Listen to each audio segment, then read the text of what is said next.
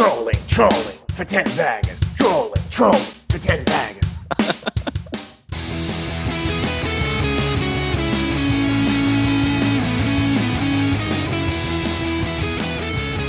Thanks for joining us. You're here with Joel and Sam. We're here to talk about finding 10 baggers. That's a stock that's gone up 10 times. There isn't much out there about how you find a 10 bagger. So we chat to people about the skills and tools that you need to find them. In the show, we talk to all sorts of guests about all sorts of different things, but just remember that nothing included is advice. Make sure to speak with a professional advisor about your own circumstances before making any financial or investment decisions.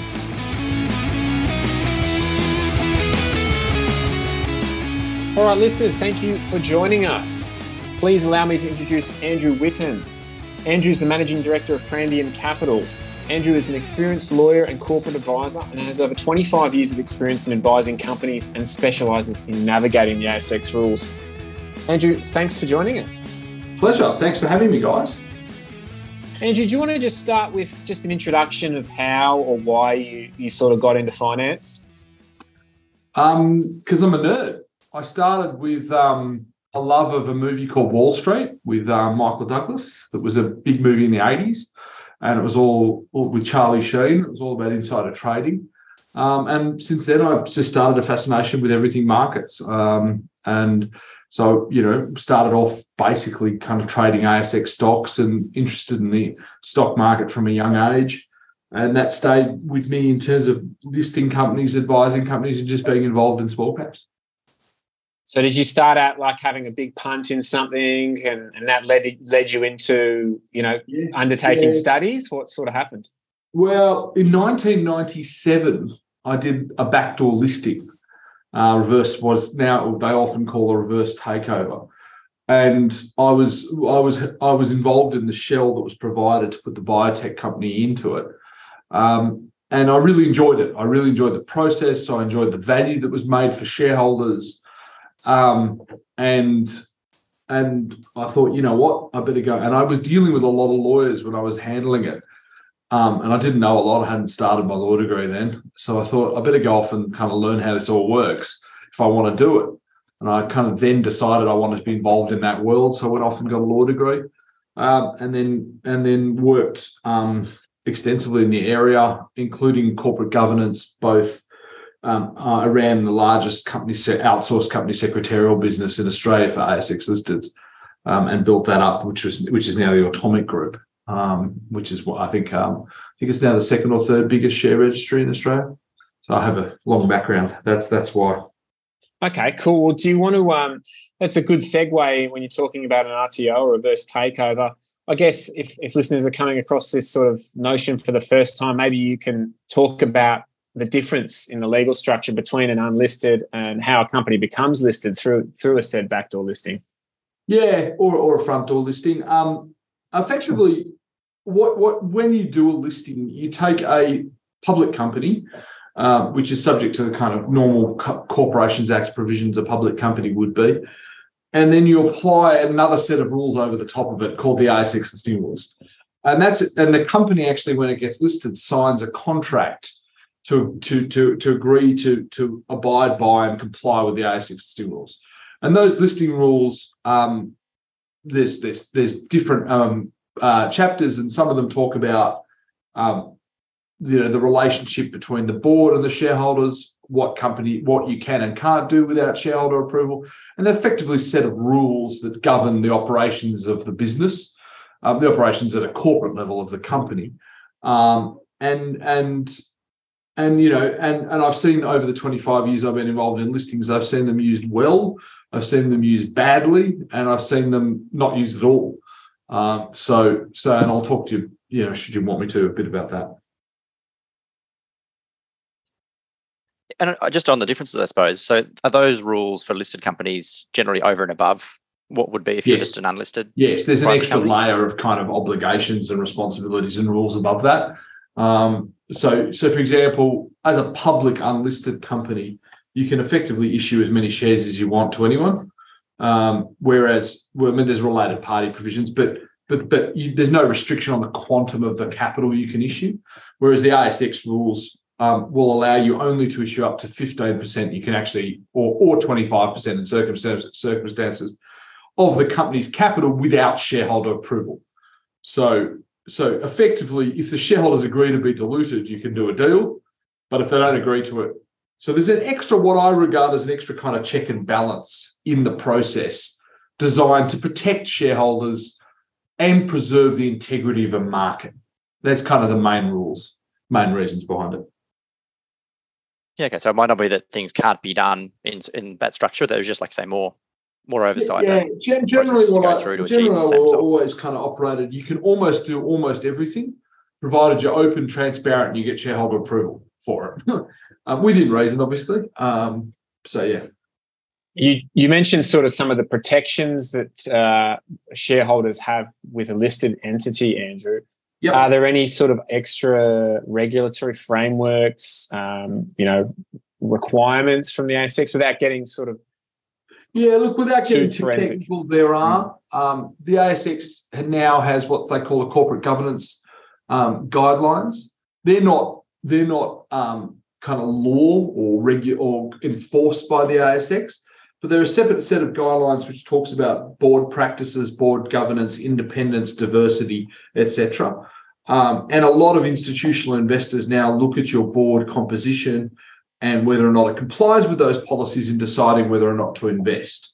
So, obviously sustainability for a lot of companies is important. An ESG statement is very much important.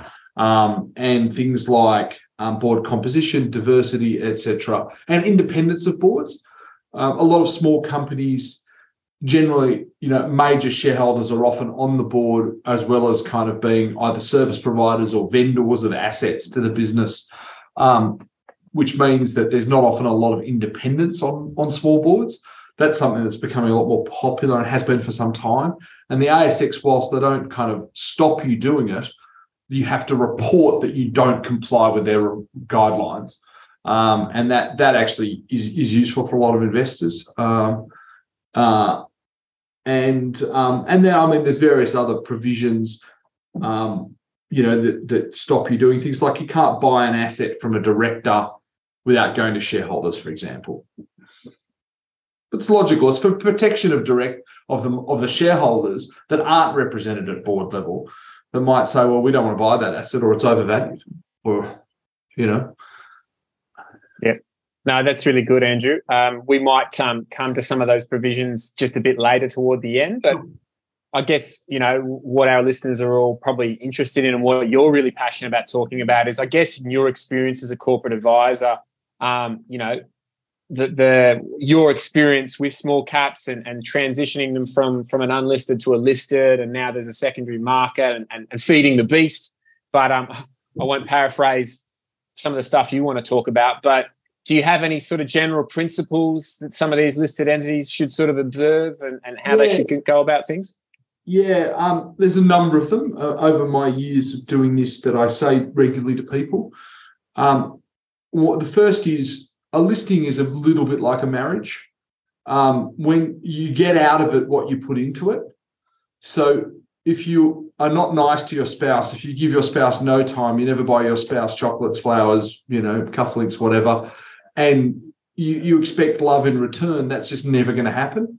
Whereas if you put effort into a relationship, you will get paid back. And what I mean by that in ASX context is the CEO, the CFO, the board need to dedicate resources and time to managing their shareholder base, to managing institutional investors, research houses, etc. It's one thing to list, but there's roughly 2,400 listed companies on the ASX, and you've got to get noticed if you're a small cap. I think it's something like, I wish I had the stats in front of me, but something like 800 of those or 1,000 of those companies have less than 30 million market cap, right? So to get noticed in that area when you first list at 30 or 50 or 60 million, you have to get out there and promote yourself. You have to talk to all the brokers, the right brokers. There's no point going to see Macquarie Bank about a $30 million company. You should be seeing the smaller cap brokers that specialize in those companies. And likewise, you don't see a mining house if you've got an industrial deal or a tech deal. You see the right brokers for the right company, and you've got to promote and you've got to get out there and tell your story. And then there's a few other kind of rules that flow off that. That's kind of the overarching thought process. You've got to always don't overpromise and underdeliver, underpromise and overdeliver. Once you've made a promise publicly to the market, whether you're going to kind of be cash flow positive by X date, or you're going to build your next tech and deploy it by X date, or you're going to, spend X dollars drilling a mining hole, you must go and do that. So only enunciate publicly milestones you're going to achieve, and then report back and say you've achieved them. Tell the market. It's like you tell the market what you're going to do, and then you confirm that you've done it. That way you build trust and credibility with your shareholders, and they're less likely to sell. And if there's less stock sold and more stock buying, your price goes up. That's not that complicated. And vice versa. If you promise things and you don't deliver them, you blow your credibility. Once you've blown your credibility at market level with brokers, institutional investors, and kind of high net worths and that small cap community, it's actually very difficult to get it back. It's hard and difficult to get it back because everyone regards you as you told us a story, you didn't follow through, you're a liar.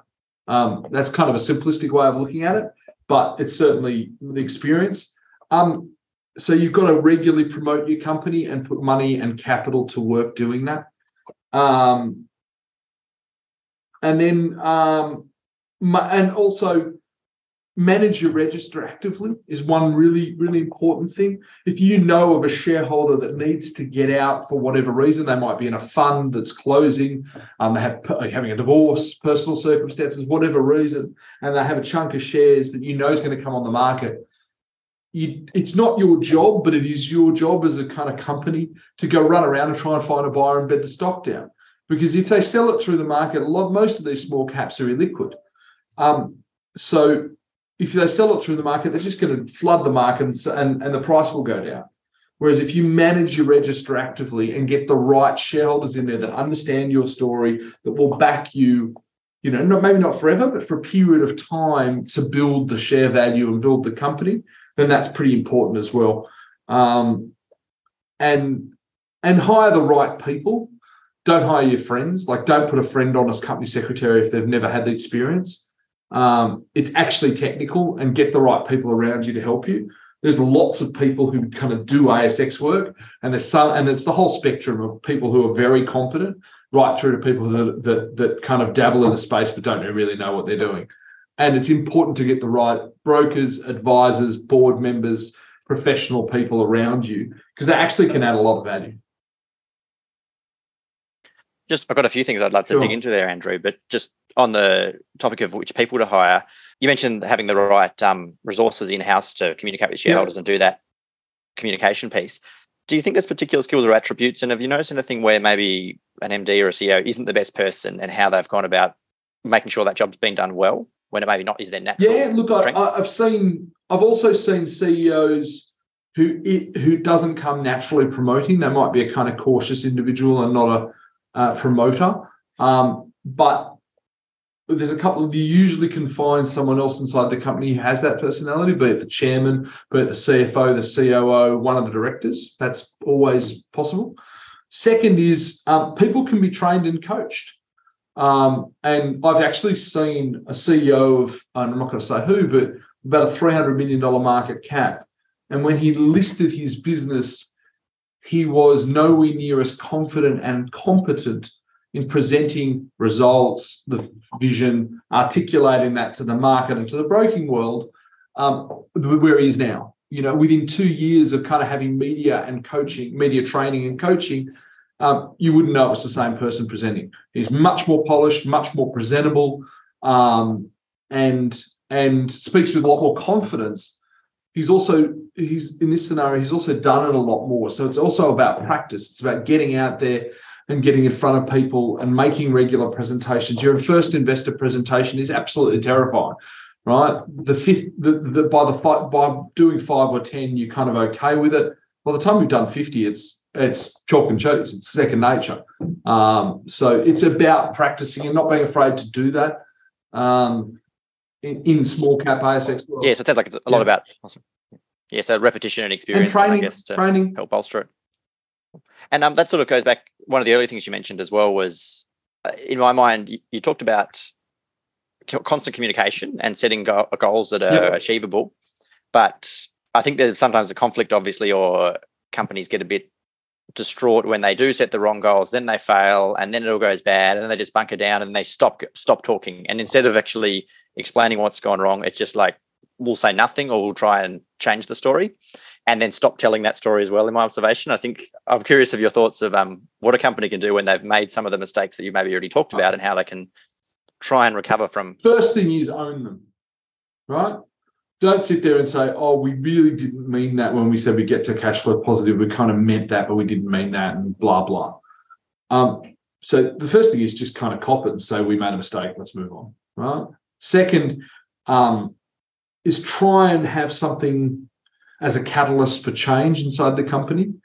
Often when they've failed at a strategy, someone once said it to me, they said it's unlikely that the CEO who gets you into a failed strategy is the same guy that gets you out. So often a catalyst is board change, CEO change, COO change, CFO change, etc.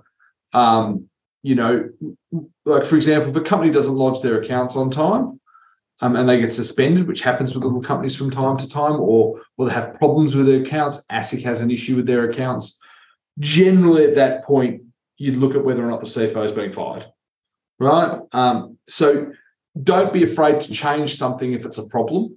The worst you can do in a public company is sit there and try and kind of cover it up and move on. The market is smarter than that. Identify how the problem happened and then fix it. And then move on to the next thing and try and rebuild that trust and confidence as fast as you can. That's the only kind of advice I've got on that. But it is difficult in public market to recover from manifest mistakes. I'm not talking about little things. I'm talking about real kind of, like big strategic problems. The other thing I'm going to say on that, and this is my experience with companies generally, but in particular ASX, you get a fail on something, do it fast and do it cheaply. So if you've got a strategy where you might be trying to acquire customers by X method, and it's just not working, you're not getting the customers, but you're spending lots on sales and marketing, don't keep spending more to prove that that thing works, because you'll just be doing the same thing. You'll be spending money on something that doesn't work. Pivot and try something else. And don't be wedded to a business model. If you look at most tech companies, the business model they end up with is not the business model they start with. And that is through a process of pivoting, listening to the market, listening to the customers, and pivoting and pivoting and pivoting. And it never stops. If you look at Amazon, the delivery business, then they went into web services, now they own the world, right? So they pivoted it and diversified. And that's one of the reasons why it's such an interesting company, because it keeps pivoting and diversifying. Whereas some companies that love their business model and think it's going to go forever, whatever, aren't around anymore. Canon's one of the examples with digital technology and things like that. So there's lots of examples, but you've got to innovate, and ASX is no different.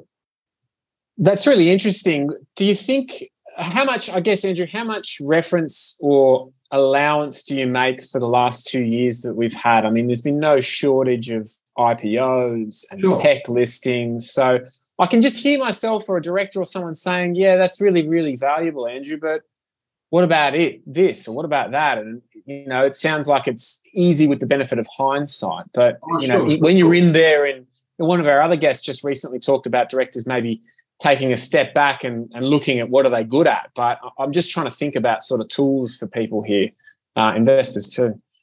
Yeah, and then you make a really good point, Sam. The interesting thing about this current market is it really will define which business models will survive and which won't. And the last 2 years, I call turkey season, because even a turkey would fly, because it's been a complete bull market, right? And people have been raising money at very high valuations for businesses that A, shouldn't be listed and business models that don't really work. And there will be a massive consolidation in the industry. And those business models that are good and profitable will actually be the ones that flourish, and they will become acquisitive because they will have cash and a balance sheet to buy other businesses cheap. And the ones that have bad business models, and they'll either have to pivot or die. And you will see a collection of them either pivoting or dying. It's already started, but it'll take quite a bit of time because a lot of them obviously saw this coming and pulled back their cash burn. So some of them are still sitting on some reasonable money. Certainly, there's been a lot of navel gazing over the last kind of few months. And I actually think now there's been some very good buying opportunities because there's some very good companies that are trading at 30, 40, 50% of where they were, 2 years ago. One in particular is, I'm not a stock picker, and please, this is not financial advice, but Xero is a great company, and it's trading at kind of 40% of where it was. And last time I checked, I have to pay their accounting software every month, and I'm not switching it off. So, in a recession, do you want to own a business that has massive recurring revenue, is not going to be switched off, and is half the price it was 2 years ago? And, that's not a kind of valuation or anything. That's just intrinsic. So I think there is good companies out there that will benefit. They're obviously not small caps, but if you're looking at the small cap world, I've been looking hard at the business model. I'm saying, is this something that's going to survive? Is it growing still? Is it a good business model? Or did it just benefit from lockdown during COVID, had artificial high numbers and is gone? That's the first thing. Secondly, how is it funded? Are the board there to help fund it? Are they, they're deep shareholders behind it? Is it a sustainable business model that people will keep funding? Or is it just going to kind of die? In which case, if it's going to die, you may as well take your loss now, get your tax loss and move on. It's going to die anyway. The sooner you do that and kind of the worst decision I think you can make in investing is hanging onto a stock because it's hard and it's going to go back up and you don't want to take a loss. I mean, it's probably hard for a reason. That's it.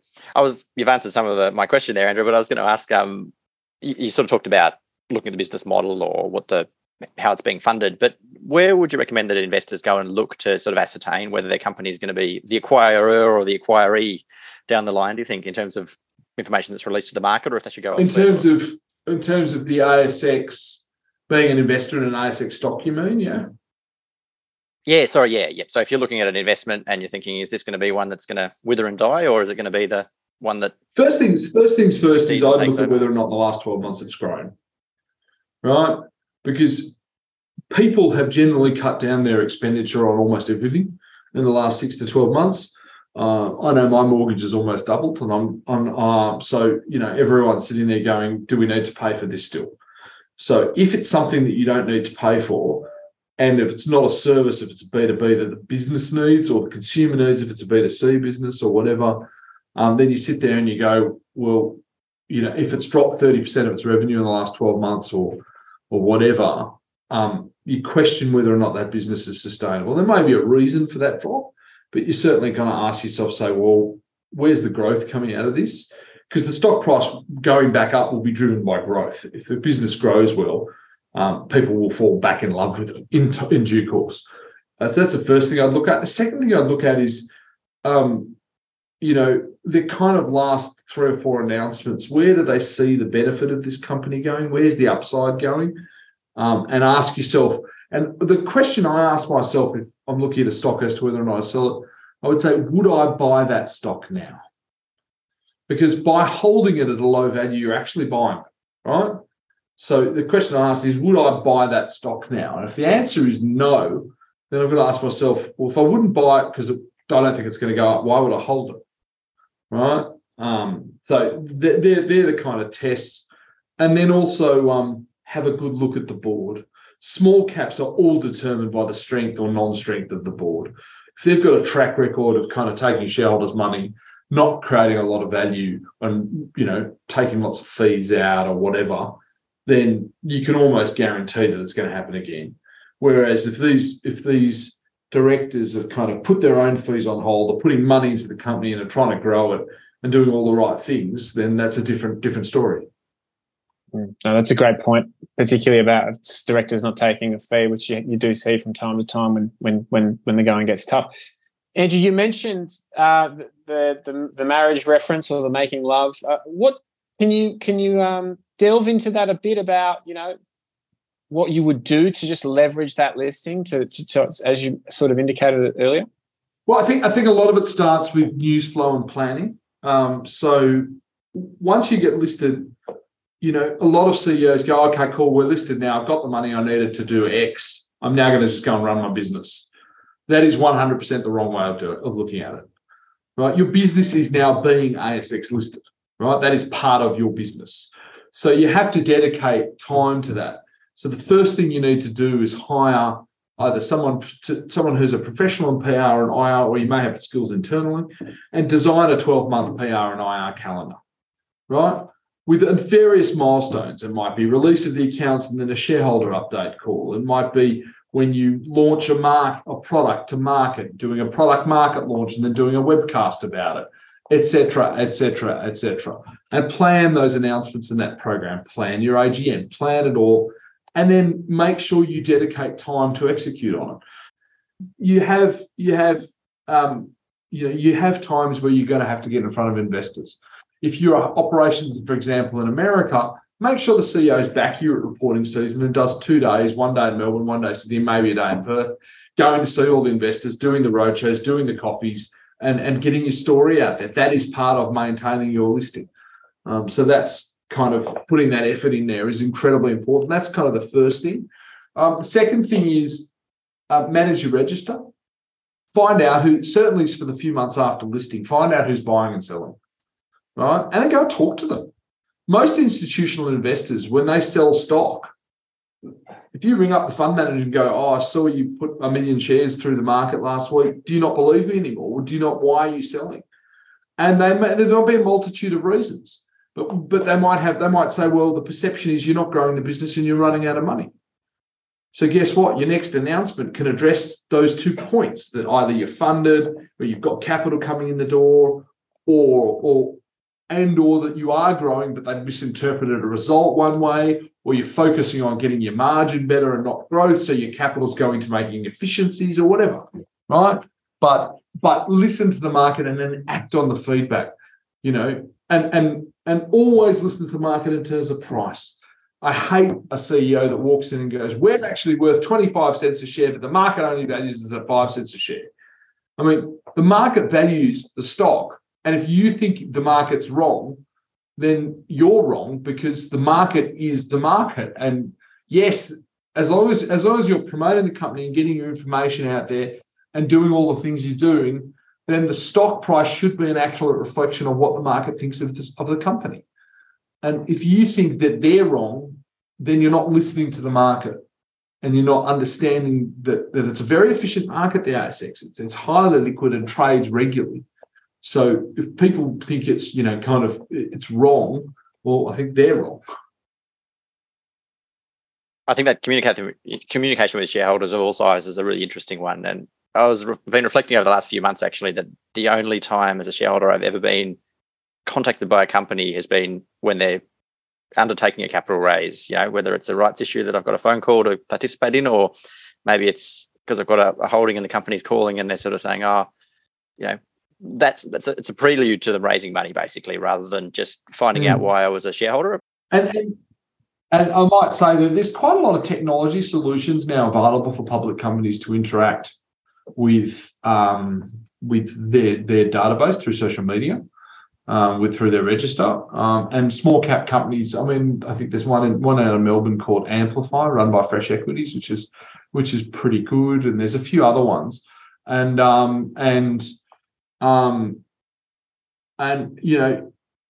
for a couple of grand a month or whatever it is, if you invest in that as a public company, it makes the ease of communication with shareholders much better and much more frequent and logical.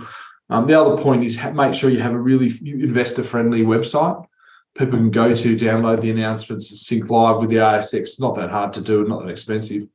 And use that and build your investor database, collect emails, etc., and use it to communicate with your investors regularly and often, and do Q&As. And don't be afraid to answer difficult questions. I hate CEOs that duck difficult questions because it looks like they've got something to hide. And after all, it's the shareholders' company. They're funding it.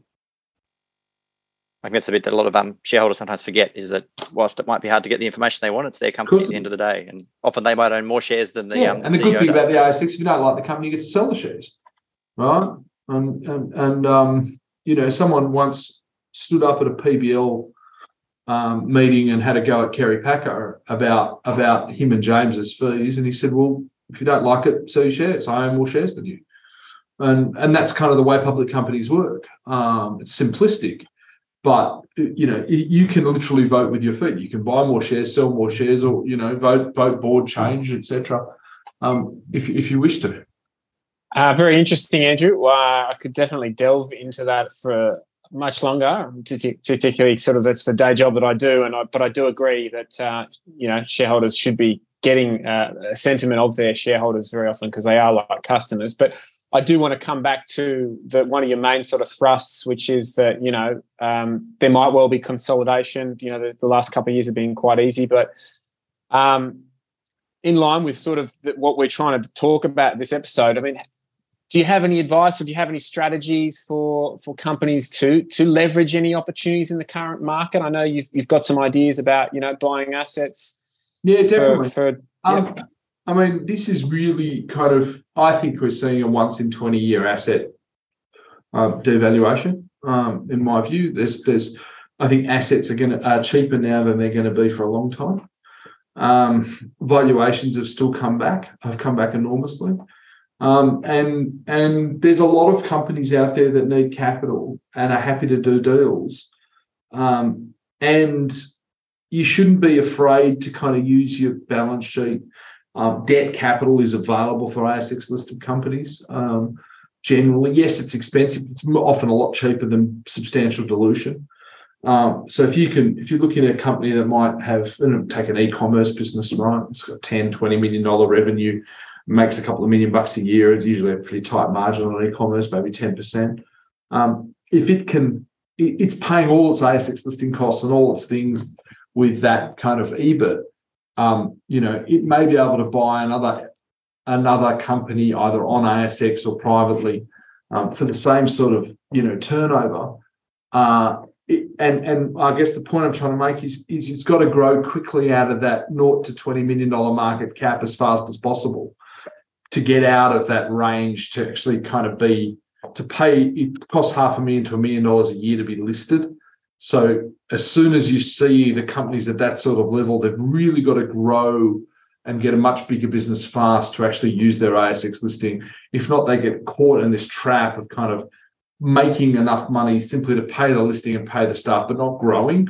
And the share price will just trade downwards because it's got no story. It's got no growth.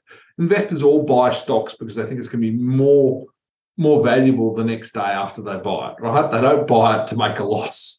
So you have to have a path to achieve a bigger business. And it might be organic growth through sales and marketing, and that's fine. But if it's organic growth through sales and marketing, you really have to grow quite fast. You can't grow at 10% per annum because that's just almost just keeps pace with inflation. And so you really want 40 to kind of 100% growth. And there's very few businesses that do that. And a lot of them haven't had valuation drops, but they're the buyers of other businesses that can be plugged in. And look for those synergistic acquisitions, I mean, the reason Coca-Cola many years ago bought Mount Franklin Water was because they had trucks going to various convenience stores dropping off Coke, and they could put water on the same trucks and deliver it, and it was cheap, right? So they had the infrastructure. It was a logical synergistic acquisition. And there's lots of other companies that are in that space. I mean, I know, a company that might sell some form of software to enterprise clients, they should be buying other companies that plug that software in and white label it and kind of get more scale that way. When you're talking to an advising company, Andrew, if maybe it's about this sort of idea or suggestions, what sort of pushback do you sometimes get from inside companies if they think, or do you get pushback? And what is Sure. it? So? The first one is what I call paradigm paralysis. And that's kind of a well-known term. And what it is the CEO or the board or the chairman or the founding shareholder, who might always be the CEO, is so wedded to their business model that they're unlikely or unwilling to pivot. And they will not accept that their business model is simply just not working for whatever reason, right? And the best CEOs will go, yep, it's not working, let's try something else. Or let's tweak this, let's try that, let's do this, let's do that. And they keep flogging that dead horse, and all they do is just burn shareholder capital, right? And if it's not working, then you need to pivot and make it work, to my point. So that's kind of the first thing I encounter when I speak to a lot of ASX public companies. The second is they have overpromised and underdelivered is kind of the second biggest problem. And that is generally linked to problem one, which is their business model isn't working. And they kind of overpromise, and then they never take ownership of it and say, we stuffed this up, let's move on. Third aspect, they often don't listen to their shareholders. Shareholders will be telling them something, particularly major shareholders. I know of a number of shareholder groups that are very activist, and actively will ring the CEO, will ring the chairman, will ring me. I've been director of many ASX listeds, and I'm currently director of some ASX listeds. So, we get calls from major shareholders, and part of our job is to interact with them and listen to them.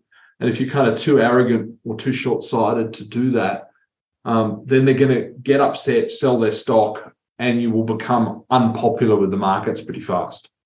So that's kind of the other responsibility.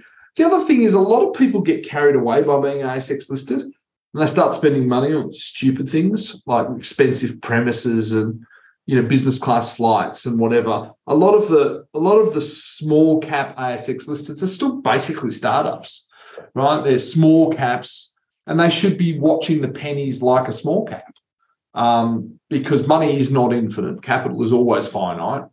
The opportunities are infinite to do with that capital. And you really need to allocate your capital to get the best bang for your buck for the shareholders. And a lot of people spend it on stuff that doesn't create value. Like, I've never seen office premises that are glitzy in a top-tier office tower for $30 million market cap make any sense whatsoever. Likewise, having offices for most exploration mining companies, registered offices, they don't really need an office.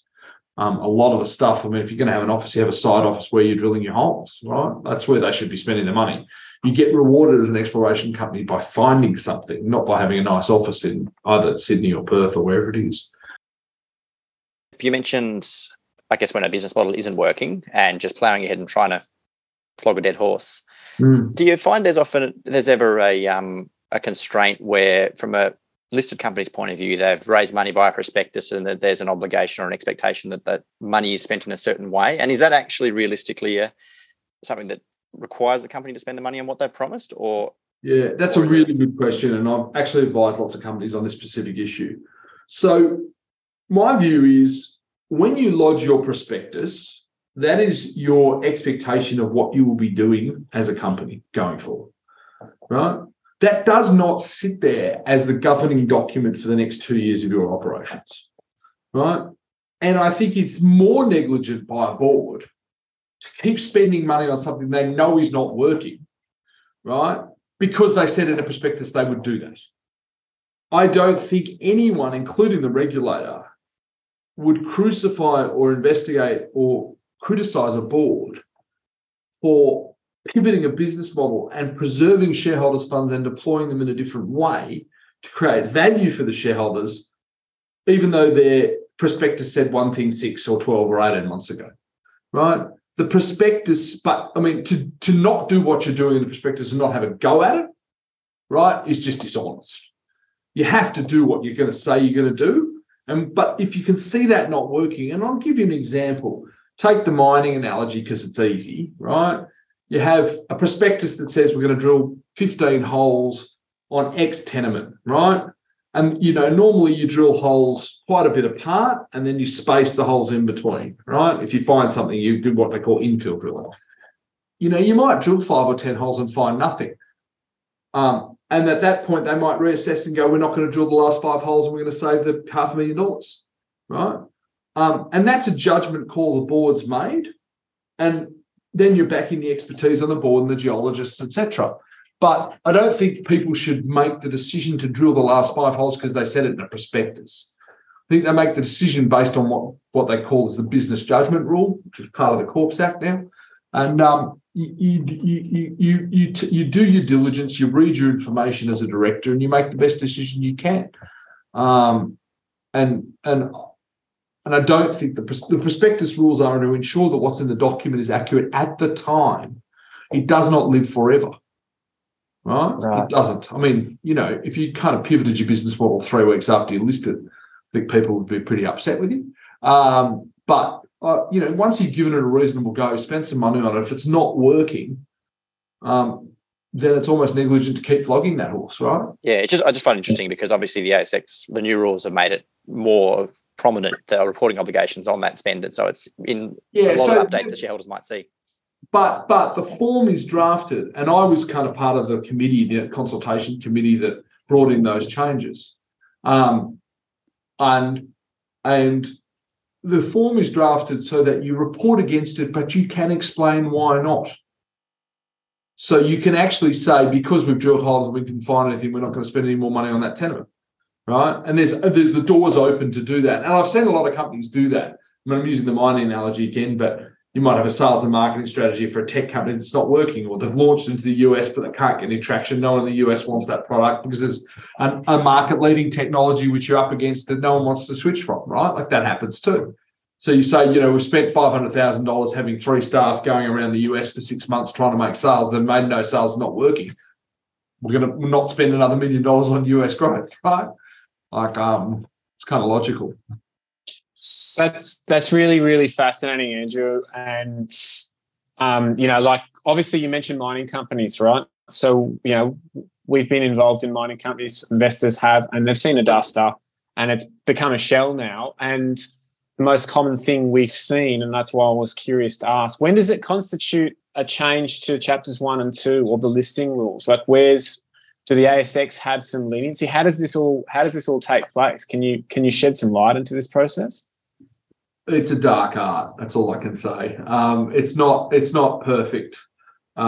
So I've seen companies metamorphosize between the two, and that normally is when it kind of is a synergistic business. So if you take a gold producer and then it goes kind of to copper and then it might go to lithium, it's still a junior explorer, and the ASX is unlikely to kind of throw chapters 1 and 2 at it, right? But if it's a lay down misere, like it's a tech company going to mining or mining going to biotech, etc., then you'll almost definitely have a chapter 1 and 2 issue. But it also depends on the quantum of the 2 businesses that might be put together and where the capital's being raised and where it goes, and the level of operations in the current business. So if you've got a business that does nothing and hasn't spent any money and it's just a cash box, basically a shell, almost anything it does thereafter will be a change of nature and scale, right? Because its operations are effectively zero. So anything new becomes a change of nature and scale, which triggers chapters 1 and 2.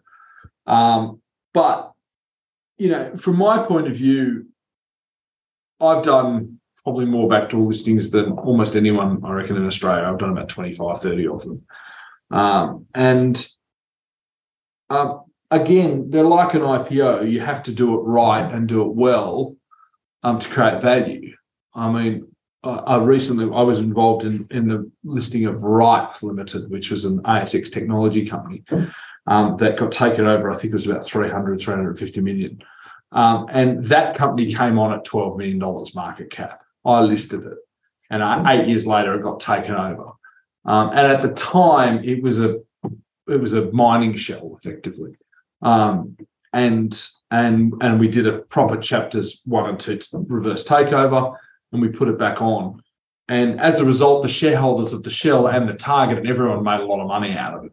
And it was a very successful transaction because the business that went into it was quality. Management team came on, was quality, and they delivered.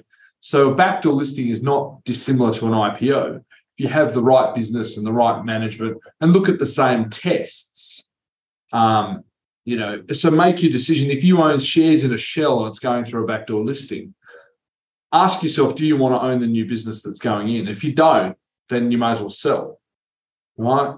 Because again, you ask yourself, would I invest in this thing? And if the answer is yes, then maybe buy some shares on the reverse takeover. Most of the reverse takeovers, the existing shareholders will have usually some form of rights issue or priority offer. And if you kind of look at the guys that are bringing the deal to the table and they've got a track record of building value in shells and introducing projects into public companies and creating value, then I think there's benefits to RTOs. The statistics, though, and ASIC published some statistics on these recently. I can't remember, and I should remember, but I think it was something like 60 or 70% of RTOs were below their issue price 12 months later. Right, so most of them don't work. Is that dissimilar to IPOs? Do you know, Andrew? Yeah, the stats of RTOs being down on 12 months is higher than the IPOs. Right. Yeah, it's I suppose on that then, materially higher. In general, what would be the appeal for a vendor of a project to put it into a shell company rather than a front door listing?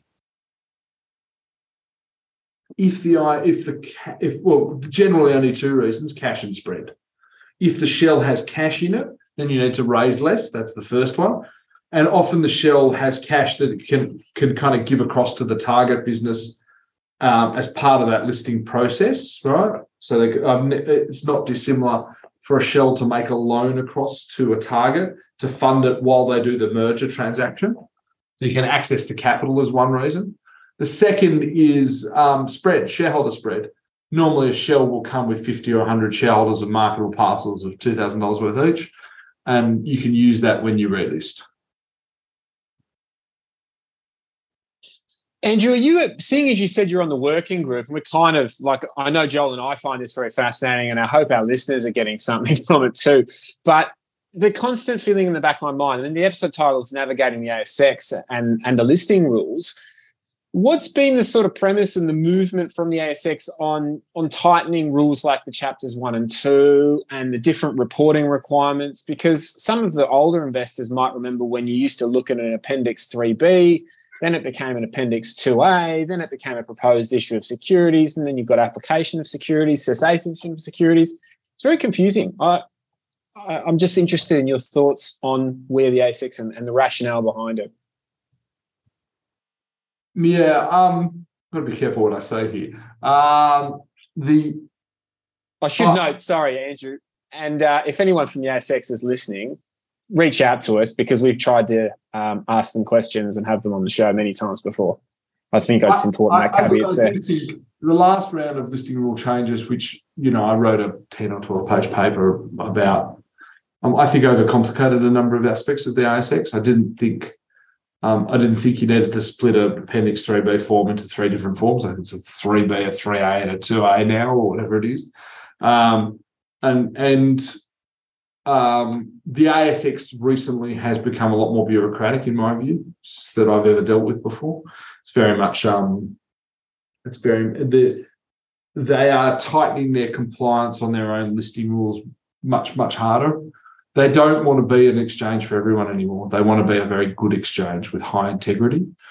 So the small companies that they used to kind of either turn a blind eye to or allow on, they simply just won't list anymore.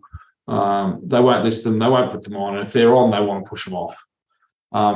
Rules like the compulsory delisting of long-term suspended companies was one of those examples. They basically said, if you're going to be suspended for a couple of years, you're no good and we'll kick you off. And that's counter financial for them because they get money from the listing fees. So as long as you're listed every year, you get paid, but they just don't want you on the market anymore. They don't care. So I think that's probably good in a way for some investors for integrity. I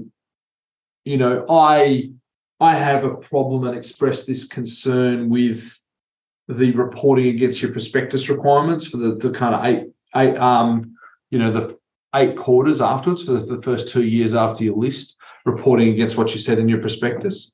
My problem, and you alluded to it before, is that directors are generally risk adverse. And I don't want to get to the situation where a company is not interested in pivoting from its business model because it's worried about its liability for a prospectus, whereas the right thing to do is pivot. But it's worried that the investors might sue them because they said X in a prospectus 6 or 12 or 18 months ago, right? I think that discourages innovation, discourages efficiency in a market, and that's not what the ASX is for. But I do. As long as there's not repercussions from pivoting, then I'm okay with it. But I'm yet to see any class actions on that. But yeah, I think generally, I think the ASX does a pretty good job. I must say, it's pretty tough. I've operated in other markets around the world: Canada, Hong Kong, Singapore, AIM in the UK, and I've done work with companies listed on those. And as a market, we're well regarded worldwide. And you can be pretty sure that if you're investing in an ASX listed company, the ASX is watching that company well, usually. And certainly ASIC is.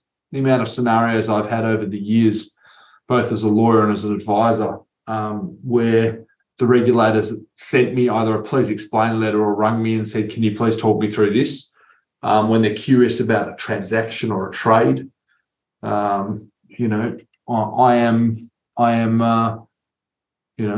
say to all the people I work with, Big Brother's watching, and they should, because it's their job to watch. No, look, Andrew, certainly not suggesting anything other than just wanting to get a bit of an understanding, and certainly appreciate that regulation is there for a reason. Corporate governance principles, standards is designed to protect investors and first punters, and certainly everyone knows there's been a lot of new retail investors over the last couple of years. This has all been really good, Andrew, and I think we're coming near the end, but are there any specific do's and don'ts for investors? Yeah. Do check, think, research, ask questions before you invest.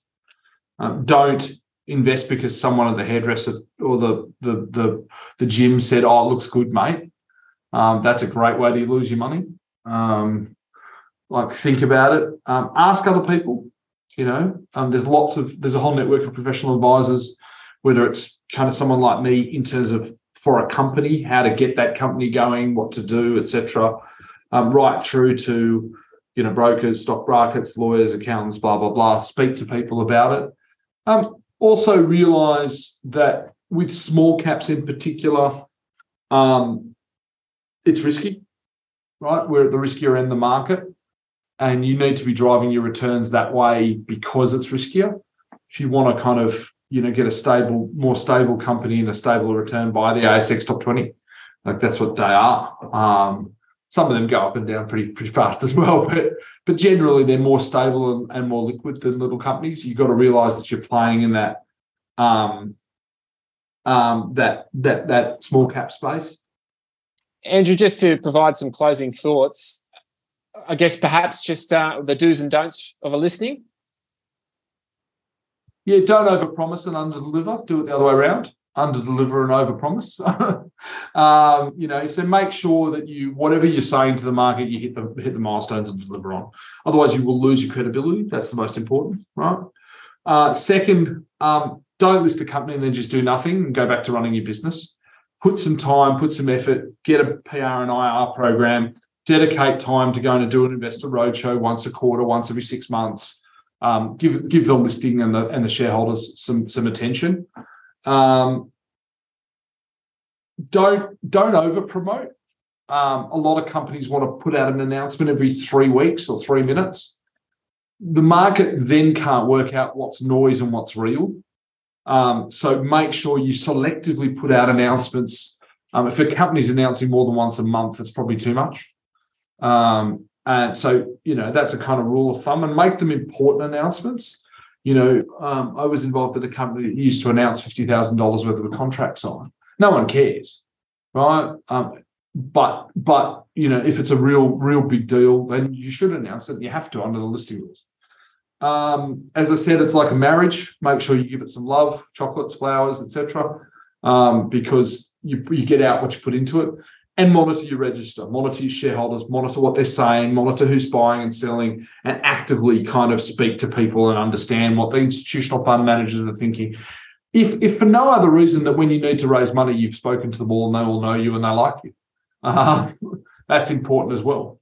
Building that rapport and trust with your shareholder base means they'll support you ongoing. And they're kind of the main points and mistakes that small caps make. And probably the last one is hire professional people and don't be afraid to pay for it. You have to build in your budget professional people, professional COSECs, professional lawyers, professional corporate advisors, PR and IR. And they're not all top tier expensive. There's a lot of lawyers, for example, that specialize in small ASX listed companies that are outside top firms that don't pay. You don't have to pay top firm rates, but they're highly competent and experienced in small caps. Same with company secretaries. There's some of the big registries and big markets do it, but then there's lots of boutiques that kind of do it well and on an ongoing basis. Brilliant. Andrew, if anyone listening wants to get in touch, where should they get in contact with you or where should they be pointed towards? So I'll just give my email address is andrew@prandium, prandium.com.au, Prandium Capital. You can get in touch with me through that, through LinkedIn, through website, etc. And please, reach out. Happy to chat to people. Always looking at either investments or stuff that people need a hand with. At the moment, I'm kind of doing a number of IPOs and some corporate strategy work, and it's fun. It's a good climate and a good market to do that in. Fantastic. Well, thank you very much, Andrew, for coming on the show. It's been a great conversation, and I'm sure guests and listeners are going to get a lot out of it as well. Thank you for joining us on the show, mate. Thanks for having me, guys. Nice to chat. Thank you. Yeah, thank you. It's been great. Music in this episode is called 10 Minutes by Green Monday and from twinmusicom.org. Remember, the contents of this show is not financial advice. If you have questions or need more information about your own circumstances, make sure to contact a professional financial advisor.